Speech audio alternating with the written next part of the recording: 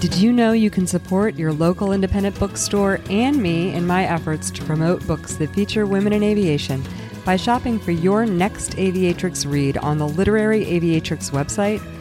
I built the website to serve as a central source to search and find books featuring women in aviation, and it was important to me to offer you the opportunity to buy from independent sellers.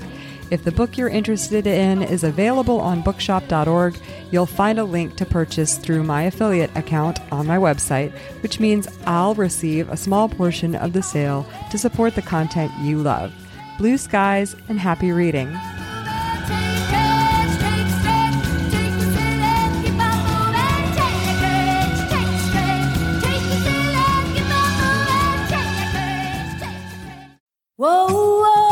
Hello and welcome to the Aviatrix Writers Room. I'm Liz Booker. In this discussion with author Sandy Parks, she shares her journey from traditionally published author to creating her own imprint for self-publishing, True Airspeed Press, and she talks about learning to do her own cover designs. Sandy is the author of 8 books, including Under the Radar, a Taking Risks novel, which was the Aviatrix Book Club discussion book for April 2022. Cannot trust it to come again, to wait for you to find a pen and fill the paper with the message that it wants to send. Welcome to the Aviatrix Writers Room. I'm back with Sandy Parks, the author of Under the Radar, which is the Aviatrix Book Club discussion book for April 2022, and 7 other books that she's written. Sandy, when you talked a little bit about how you got started in writing a romance novel back when you kind of had nothing else to do with your time. When you decided that you were going to write, how did you develop your craft? Well, that's a good question. I've always been a reader, and I've always been a writer of some kind. I started back even in high school doing, reading, writing classes and stuff like that because I enjoyed it. Never really had that chance until I think I was telling you about in the other, in the book part, that I started writing little kind of vignettes for my college classes that I was teaching. And it's just made them, you kind of learn how to make up stories and create situations and scenarios. And you always try to think of, well, let's make one thing even worse and one thing even worse. And then put those together. And then they had to figure all these things out and solve them, or see if they could even work together. So I kind of looked at that and thought, well, it's similar to novel building ideas. I actually probably didn't tell you this, but I have like 3 other novels that are sitting under my bed, is what you call it. They will never see the light of day. And part of that is what I think a lot of people don't understand today. They finish a book, and by George, that book is going to get published one way or another. And sometimes you have to understand that just move on. Don't hang on to something forever. Move on and write the next one. Don't always make it in a series because, you can, but if the first book doesn't sell, then no one's going to buy your second book. So you might do yourself a service by having a couple different ideas and writing the first book in a couple different things if you plan on making it a series. If you're not doing a series and you're just writing about one topic and it's going to be a whole different person and different thing with the second, then don't worry about that. But be willing to move on. That's the hardest thing, I think, that writers today, they just want to publish that first thing that comes. It's done. If I can't sell it, I'm publishing it. Sometimes that first thing you write isn't meant to be published. Doesn't mean that the things that are in it can never be used. You can use a lot of the material and everything else, but it's the exercise of writing it that you learn a lot from. And I did that. I had a sister who was a professional author at the time. She also was a journalist before, so that's where she learned her craft. So she could read anything I wrote.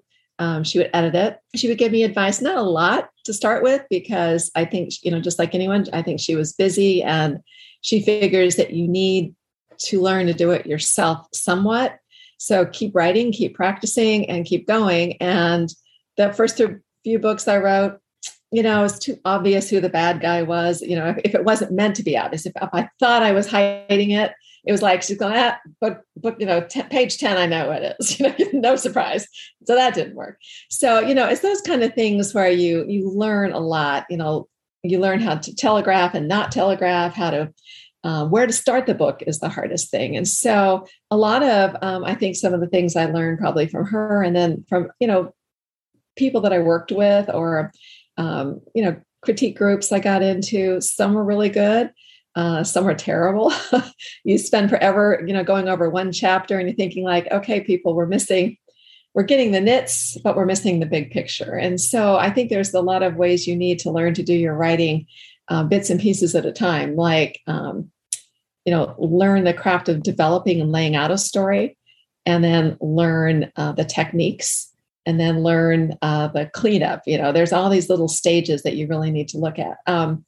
You have to be pretty unique and pretty step back from your work to be able to do it all at once. I think I was mentioned to you earlier that my son has written some books, and I figured the last person he would talk to or even want to hear from would be his mother. But he's a professional and he's really busy, and he had a little bit of time to write these stories, and he actually put out about a book a month. Wrote a book a month just about. And I took he said, Mom, would you look at these? He said, I don't have time to mess around. Tell me black and white, everything that needs to be fixed, and I'll do it. And he said, I don't care what you say. I'm just going to do it. So most people fall in love. Their book is their baby. And so they don't want their baby messed around with.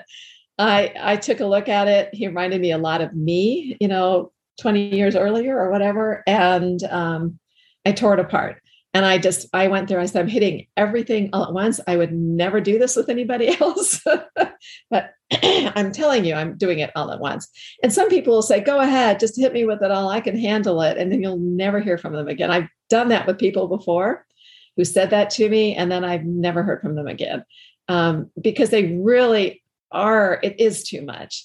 So, not everybody can. My son did great with that. He literally had no time. So when I said, cut the first chapter from 15 pages to, 3 to 6, he cut it to 5. And I think he said he'd even cut it more since then. So, there was a reason for that, because that character, it was just the lead in. That character wasn't going to survive for the rest of the book. So, don't get invested in somebody that, you don't spend 15 pages on a character who's not going to be around. So you have to be, you really have to think through the pacing on your book, getting started. Even the books I have out today, I've made mistakes.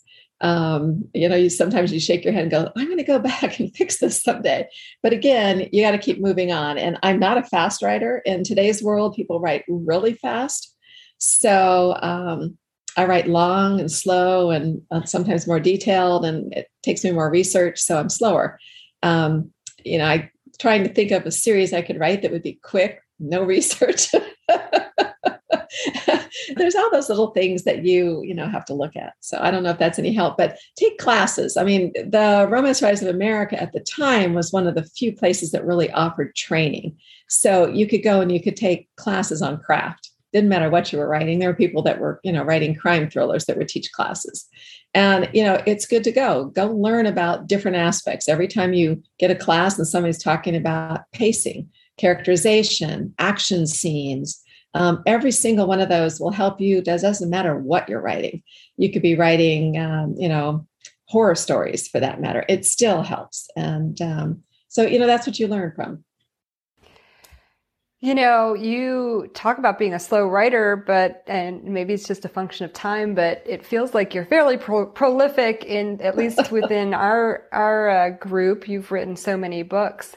How do you, what does your writing life look like? How do you structure your day? Do you work full time, or were you writing when you were working full time? And how did you work through that?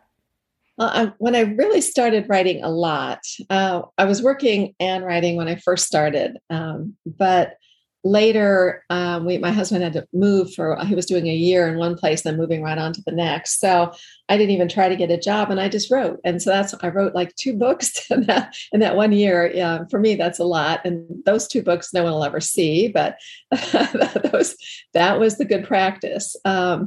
And then once I moved down here, I thought I'd go back to work, but my youngest son needed a little bit of help in school. So I went into schools every day I could and worked with the kids on math and reading. You just kind of do what you do for your families, and sometimes it's not what you expect. That's why I started writing more books. And if I look at all the years I wrote, it doesn't seem like I've gotten much done. But back in the day when I started, you basically had to write, and then you spent a good part of your time trying to find agents and trying to find editors and going to meetings and going to national conferences to meet editors and agents. And actually, if you really want to publish with, one of the big houses today, if that's your goal, there may be reasons it is or isn't your goal, and there's plus and minuses with both.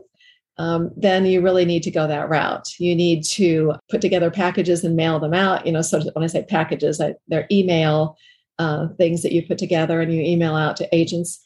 But honestly, querying, yeah, the best way to do it, honestly, is not that way, because knowing so many agents over the years, basically they don't have time to look at them. And at the most, they might have one of their staff look at them if they even have time. But some will get 250 a day. So yours is going to never even get looked at unless someone, and what happens often in the publishing world is they come out and say, hey, we're looking for this kind of story right now. That's it. So when their staff get them in, and even they get them in, they're just looking through, hey, if you see one of these, flag it and I'll take a look at it. So that's how it is. But everybody else that day just ends up in the trash bin. So the best way to get to meet an agent or an editor, and you can meet both, is to go to a national conference of some kind. I know the International Thriller Writers does this. The Romance Writers of America used to do it. I don't belong to that anymore, but they might, is to actually do either an online kind of pitch fest, which is what I think Thriller Writers had been doing during COVID, or actually go to the conference. One of the things I did, and I actually got requests from like 4 different agents, maybe 5 that year, I can't remember, it was quite a few, is I volunteered to work at the conference. It was one that was in New York. So I knew that there would be a lot of agents and editors that come to New York. So if a conference is located in New York, that's your best place to go, because that's where most of the publishing happens. Sometimes in California, you might find the same thing, but you're better off in New York. Volunteer, if I belonged to the national organization, but I didn't belong to that local one, but they were asking for volunteers. And I said, I'd really like to help for the agent editor interviews. And why I say that is that you go in and you wave at them when their, interview is done. It's like, take that person out, next one in. But what happens is somebody decides, what? I don't want to talk to an agent. I don't want to talk to an editor today. I'm chickened out. Nobody shows up. So what you do is you say, oh, your person didn't come. And then you just kind of sit there and talk to the person. And then since they're an agent or editor, they say, well, what do you write? And you tell them what you write. And they go, here's my card. Send me your stuff. And that's what happened. And that happened probably out of I think I did get 5 requests that time. I'd say 3 of them were just like that. That's and the 2 so smart. Because you only can sign up for like 1 or 2 of these things. Uh-huh. So, it depends. I can't remember how you do them all. Everyone does their editor agent stuff differently. But I mean, that's one way you get through the door. And I had an agent before, because I got one when my sister was writing some romances at the time. She writes mysteries now, very popular mystery series. So I'll give a pitch for the Lexi Carmichael mystery series, Julie Moffat. I was going to say, yeah, tell us. So hers are a lot of fun. They're a little crazy. They're really meant to be light, but they deal with people that are hackers. I mean, the character in the story used to work for the NSA, and then she gets out and goes with private organizations, and that's what they deal with. So it's all these fancy adventures. It's a lot of fun. She's a bit of a geek, so she's doesn't always fit in. And my sister's actually written a spin-off YA series from that too, and it's called the White Knight series, which the White Knights are the good guys in the hacking, and so that's where that came from. So she's kind of branching out into writing different things. Then she's got about 13 books now. She's got another one coming out pretty soon. And those are put out by, the first half are put out by Carina Press, and now she's putting them out herself. And she actually has a whole really popular Facebook fan group that, is the busiest group I've ever seen. So she's doing things right when it comes to, publicity and all those kind of things too. So You two are like a power sisters in the writing world. Yeah, well, That's super cool. she writes very fast, but she also is a single mom. And I didn't get a chance to mention before, but she has an autistic child. And that's why I wrote Sipo, the character that I had in the other book that I wrote. So, of course, you can't help but put some of those things and lessons learned in some of the stories that you write too. So, And how about you? Do you write every day? What's your rhythm like? Well, I used to. I'm just getting back into that again the last 2 years. I kind of laid off everything just about. I worked kind of doing other kinds of things. During the pandemic, I don't know why, but I sat there doing research and working on this one book, and it just seemed like it was not going anywhere. And so I was tearing it apart, putting it back together. I've done that about 10 times. I'm still not happy with it, but it's about done. And sometimes you just feel that way because you've worked on a book so long, you're just sick of it. So you can't tell if it's any good or not. Last 2 years have been kind of bad, but now I'm back I try to write a little bit every day. Sometimes it's just for a couple hours. Usually to get somewhere to really move along faster, you need to write about 4 hours a day. At least I do. But at least I've got the last month, I did a short, which is about 10,000 words. And so I did it and edited it. And I'm meeting with my critique partners this weekend. We're going on a girls' writing retreat. Yay. Away from everybody up in the woods, on the lake in the woods. So we're going to do that. And so I would say that the best routine that people seem to have is to pick some time of day to write. If you work, either get up early before work, which for me was just, I'm not a morning girl, I'm a night girl. So for me, it's like when everyone went to bed is the time I would write. Now that I'm getting older, I'm finding that I'm ready for bed too when it gets late, but I still stay up late and do, I'll find other things like I'll work on my cover design or, learning that kind of stuff. But I do, I still try to find about at least an hour or two to write. And I'm now getting back into that. And that's what's working for me again. So I'm feeling kind of good. Like, I think I'm back in the swing again.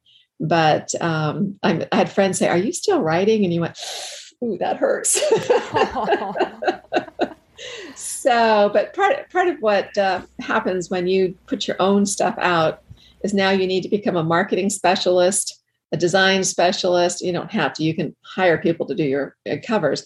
But you need to have a good understanding of what a cover should be. And that's part of the coursework that I took was from a professional cover designer who did this course. And I really enjoyed it. He talked about if you're doing a cover, what should be on it for your genre. So if you're writing YA and you're writing whatever, what should be on your covers? And what I like about it is that the group is still open, that you can go back and post things that you're working on, and people come in and, have learned from his class, and they come back and say, okay, this is great, but I don't get this. I get more of a YA romance. I don't get a YA this, or I get more of a memoir from this and not a thriller from that. So it's good to have somebody be able to look at that and actually critique you on just your cover. Because no one is going to open your book if the covers are bad. And that's why I'm redoing my covers. Because, Let's back this up just a little bit. Like, so you're designing your own covers. That is a very niche skill. But let's back it up to what happened. So you were agented and were publishing traditionally. You tell us about True Airspeed Press, what that evolution looked like, and what you're doing primarily with your books now. Are they all self-published, or are you still in traditional publishing, and why? Well, I'll just show you something from this was like back in the old days when you published, you would sell your rights to a company, and usually you got your rights back within 7 years. That is not true anymore. That has changed because of e-publishing. Once a company gets hold of your books, you can be very lucky to get them back. But you don't know. There are people, I saw somebody else the other day say, hey, I got my rights back for a book I'd published with somebody so many years ago. So you can always ask, even though you sold it to them in perpetuity, I can really say that, you can still often get your rights back. Sometimes they'll ask for money for them. Especially if you were a big writer or doing really well, your chances of getting them back are small. But if you did, you'd probably have to buy your rights back. So there's always that. But in the old days, up until recently, I'd say until about the last 10 years, maybe 12 years, you could get your rights back. So like my sister and I did a trilogy, and it's called this was the historical romance that we did. So we got ours back and we recovered them because the covers that they did at the time, this is why people prefer to often publish for themselves. I could show you our old covers and none of them even look alike. Because when they were putting ours out, there was a series of 3 books, but my sister had one, I had one, she had one, and then, we did other little things on the side. But they put the book out one at a time with no, like her first one looks like a Gothic where they're running away with a castle in the background and somebody's holding a candle in her long little dress as she's running away because it's supposed to be, kind of adventure or romance. And then the second one I had, they were trying to decide how they wanted to cover the future books in this. They couldn't decide. So they took somebody who already had one coming out. Mine was with a guy on a ship, right? Because it was dealt with Salem, Boston, near Boston. So it was about a shipwright. And so they just took the same guy, the same ship, and they just moved him into different positions and put my title out. So that didn't match at all to the Gothic running away from a castle in the background or, something like that. And then the third book came out and they were getting ready to do something modern. So they did kind of this funky orange. And the guy looked like the guy from Luke Skywalker standing on the edge of the water in his kind of whitish outfit. And they're going like, and how does that fit in? So we had no control over that. You have no control. You can tell them what you'd like to see on it, but they don't have to listen to you. They can put whatever they want. And back then, I don't know. So anyway, eventually when we got it back, we put out a series and we had our own covers made. And it's kind of a youthful series. But remember, this is over 10 years old now. So they probably need recovering. I'm going to see what the other ones look like. But you see how they kind of have a similar theme, like they kind of match. This was the first one and this was the second one. They have the bottom is the same. The writing is the same. And then this was the last one and it's got the same redhead. Yeah, they're branded. It's branded. So you can tell and we also made this little kind of swirl. So there was a branding swirl. So that's on all of them, even though they're slightly different. You can see the swirl on each one of these. So this way you can take it into your own hands to start branding your own material. But and is that what motivated you to start your own press? Yeah. That and what happened is my literary agency put out my first Repossessed, which is this one right here. They put this one out. So basically they had the rights to do that. I gave them the rights to do that and they put it out. But they didn't know anything about stuff. So they just put it out. They didn't know what to do with it. And I thought, all the advertising was up to me. Anything I did with it was up to me. Finding followers, creating newsletter lists was up to me. And so finally I said, well, why am I paying you for this? And, so anyway, they gave me the rights back. I was able to keep the same cover and everything on it. There was nothing that they didn't care. That's something you have to be careful of when you get your stuff back from a publisher. Depending on the publisher, sometimes you cannot use the same cover. So you'd have to get a different cover made. Some even won't let you use the formatting. That's very rare. I wouldn't worry about that. But also you have to go in and you have to basically pay to have it reformatted because they put stuff in the front that might be advertising their company. They put stuff in the back that might be advertising other people's books. See, mine advertises my next book. I don't want to advertise other people's books. So there's a lot of little things like that you need to do. But because of that, I decided I'd go ahead and start my own company. So I started True Airspeed Press because I still like the idea of always having something to do with flying. Even in my science fiction books, there's usually an airplane or an airplane scene or something in every one of my books. So just because I have to give a nod to aviation, I can't help it. And how's it going? Like how has it been for you compared to traditional publishing since you've gone this route? I would say about the same. I think mostly because I don't have enough books to heavily publicize. So in other words, to advertise and stuff, the more you have in a series, the better off you are. So I think a lot of it is just that I haven't put enough into the advertising. And that in itself is something you have to learn, and you have to follow, and you have to try stuff out. But, doing all kinds of online things help. For example, like you setting up a book reading club and that kind of thing is good for you, because you're able to get your books out to a lot of people that are readers. So right now, because I didn't advertise for the last 2 years, mine have kind of just quit. They make a little bit of money, but not much. But one of the things I also haven't done is I have a huge newsletter list that I haven't sent out to, because I had nothing new to send them. So kind of all in the mix, I've just let things set, which means as I am scoping up now to start re-putting stuff out, it means I almost have to start over again. I have to go back. I have to look at everybody in my newsletter list. I have to refresh that. In other words, start sending out to them and see how many people ask me, which I could have a really high drop rate, which then will sometimes make the places that you're sending email from your readers list.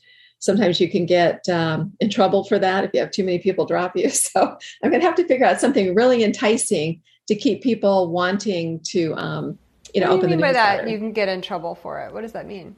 It basically, there's this fine line between when you send out newsletters, between spam, people wanting to be on it. Now, everybody who's on my list signed up at some point.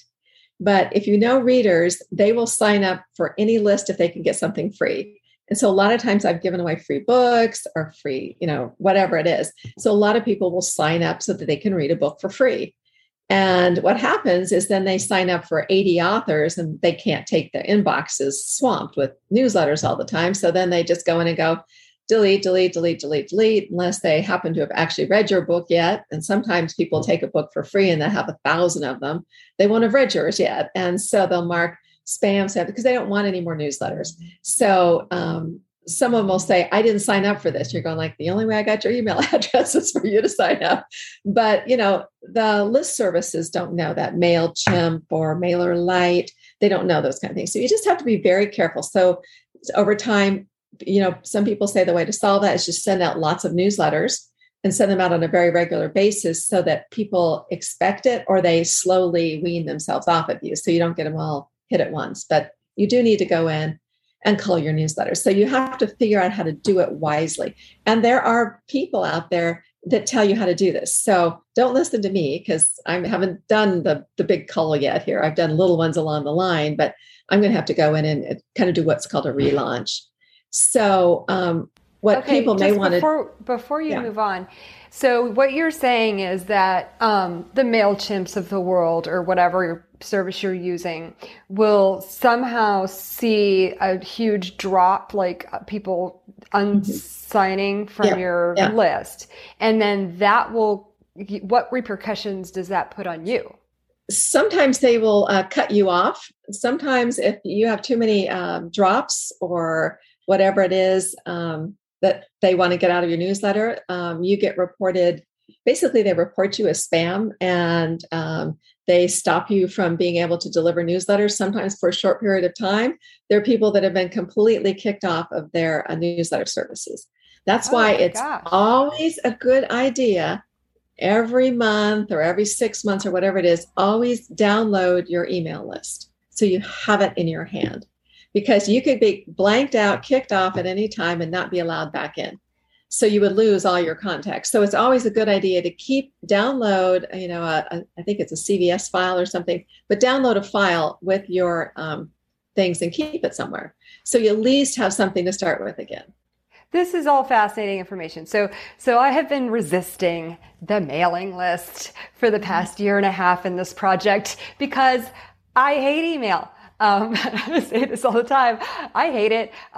Even my friends in our group, like who I know and whose books I've read, I'll sign up for their newsletters, but I only read them occasionally. I don't read every one that I get. I'll pop them open just to check up on them and see what news that they have. But like, these are my friends. So I'll open theirs. I don't open other people's stuff. I just delete. So, I've been super resistant to developing my own mailing list, but I do, first of all, I know that not everybody is on Facebook. And so like for the book club, for example, like how are they going to get the news that you have a new book coming out that they might want to read? Like I want to be able to reach those people. And then I also want to be able to tell them when we have book discussions at the same time that I guess I got to build a list of my own readers. I don't know. I don't want to do it, but I'm going to do it. I just got to figure it out. Well, I was going to say for you, you have a good stage to do it on. So I would say with yours, you should commit to, once you build an email list, you should commit to maybe sending out either a monthly, this is what we're reading this month. Yeah, or that's my plan for our group for sure. Yeah. And so I just got to get my stuff together. Yeah. And you can go ahead and swing that into, and make that part of your newsletter list. Also, I'm in the middle of changing from MailChimp because it's gotten too expensive for me. And so I'm changing to MailerLite probably.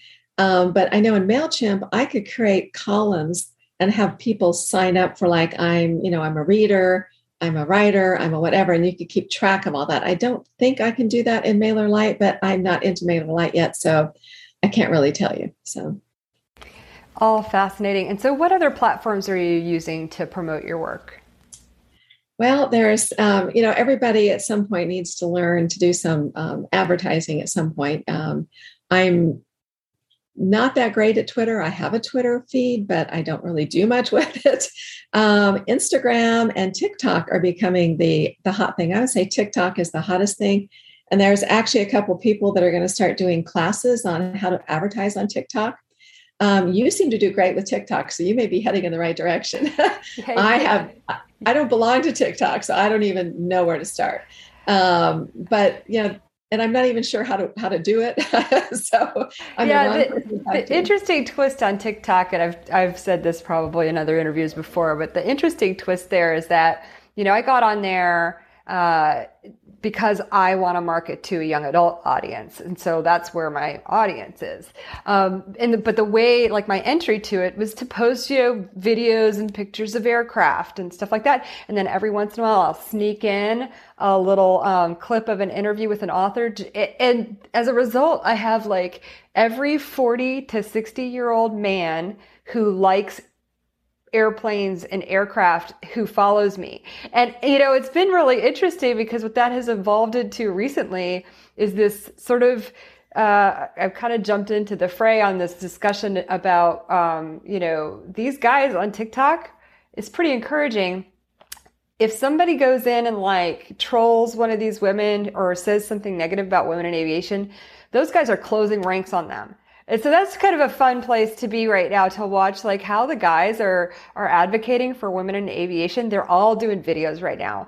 TikTok is a different place than I thought it was going to be. I got to be honest. Like my teenager's been on TikTok for years. I would look over her shoulder and like she shows me these really, I'm not going to say anything negative, but they are not of interest to me.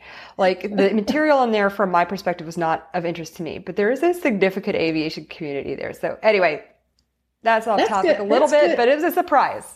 That's good news. And they have granddaughters who are going to want to read books. So I think so. So you're on Instagram. Rarely. Again, I don't do much on Instagram, and I should.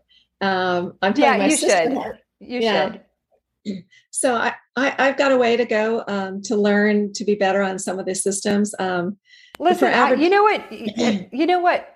The people on Instagram don't know about all your old books. Like you could be posting about all your books. Like listen, if I had time, you could pay me and I would do it for you. Like I know exactly what you need to do. So if we need to have a separate call, let me know, because I am. We will. Okay. We're welcome to do that. I will tell you exactly what you need to do. I have a neighbor who is a former Sun Sentinel writer, and he's retired, and he writes these fun, kind of like wannabe commercial fiction about a journalist who gets assigned, like a tabloid journalist who gets assigned to these crazy things. One of the assignments was to find Amelia Earhart's plane or whatever. He writes these great stories.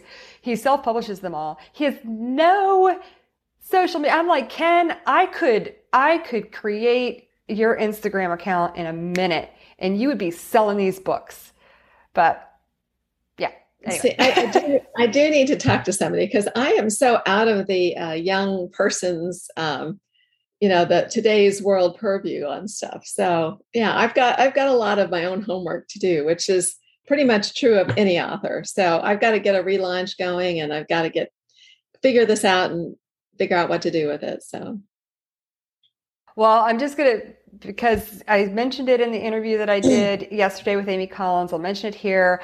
If you are looking to learn how to market your book and resources for that, the Women in Publishing Summit is a great resource. And then that's a once a year event. And it's just chock full of great information on everything from the craft of writing all the way to book promotion. And they also have this program that you pay a little extra for. I think it's $300 or $400. Most of their stuff is very reasonably priced. That's called Book Launch in a Box. And it walks you through, like, what do you need to do to launch your new book or relaunch an older book? So it's a great resource. Yeah, they're also a NINC. I can't remember what it stands for, but it's local here. Usually it's in Orlando. And you have to have sold at least one book with so much sales, or two books with something or another. So you have to have a little bit of a record to be in it. I belonged years ago and I dropped out. And now in order to get back in, I have to have current sales that meet that. I'm going like, well, okay, I'm not to that point again. So, because I've not done anything. So now I can't get back in. But, life has changed since then. I kind of wish I'd just kept up with what I was in and been grandfathered in. But anyway, it is what it is. So until I get going again, it'd probably be a while before I can get back in the door with that. But that's another one that's interesting too. So the you may have mentioned it, but I saw it on your website. So some of these books that you've written won awards. Can you tell us about the whole award thing and how does a book get an award? Like, did you submit your manuscript to these things? And then does winning an award actually help you with sales? Yes and no. It depended on what the different awards were. Some people, their books are sent directly if they have a publisher. Their publisher enters them and pays usually there's an entry fee. It should be very nominal though. I mean, you shouldn't be paying more than about $15 to $30. If anyone's asking for more than that, then it's probably a ripoff. Or somebody making money. I saw something was $80 and I'm going like, no. And then there are those that have so many categories, everybody wins something just about. So, you want to have one that, makes sense, that, that is worth applying for. And so, you send into a lot of different ones. Like I said, when I belonged to the romance writers, they had tons of contests. Because all the different chapters would try to run their own contest, and then they get judges. They had different ways of judging, but usually they would get judges from all over there. Romance Writers of America would, read. I had trouble with those because I didn't always meet the romance criteria, and most of them ran it as a romance thing. Well, a lot of those chapters now have all gotten out of the Romance Writers of America and formed their own local chapters, and a good number of them have gone to fiction. So now they are just, instead of we're the Florida Star fiction writers now. Before they were something else. So now they have people who write, everything. So they try to be a little more open on if they do we don't have a contest. We did years and years ago, but we don't anymore. They're a lot of work. So it's, you have to have entries. But for example, the International Thriller Writers does it. You will notice though, if you go look at their finalists, though, most of them are from, publishers. So it doesn't mean you can't get in. There are people that have won that are self-published, and I think that one, I'm not even sure there's a fee for that one. It might be free to enter your ebook anyway. There's organizations like that. Find out what you're writing your book for. There's also military writing or military organizations that are military writers organizations, and they often take books written by military. So you, as a military writer, could put a book in if it fit the general criteria they're looking for. Usually they're thrillers, but sometimes they're memoirs, sometimes they're real, like if you wrote a real story about stuff, they would take that. I just picked up, I haven't read it yet. Sarah Ackerman wrote Radar Girls. It's from Mira. Now that's a big, I haven't read it, but that's a big publisher. They would probably submit her book to certain things. If she asked, I don't know nowadays, they're so tight on money, they might not. So it's really up to you to do it. So do your homework though, find those that help. Now, what you can do is you can put I didn't do it with mine, but you can put, winner of something award. You can put a little circle and put a little thing on your book if you want, even if they don't know the award.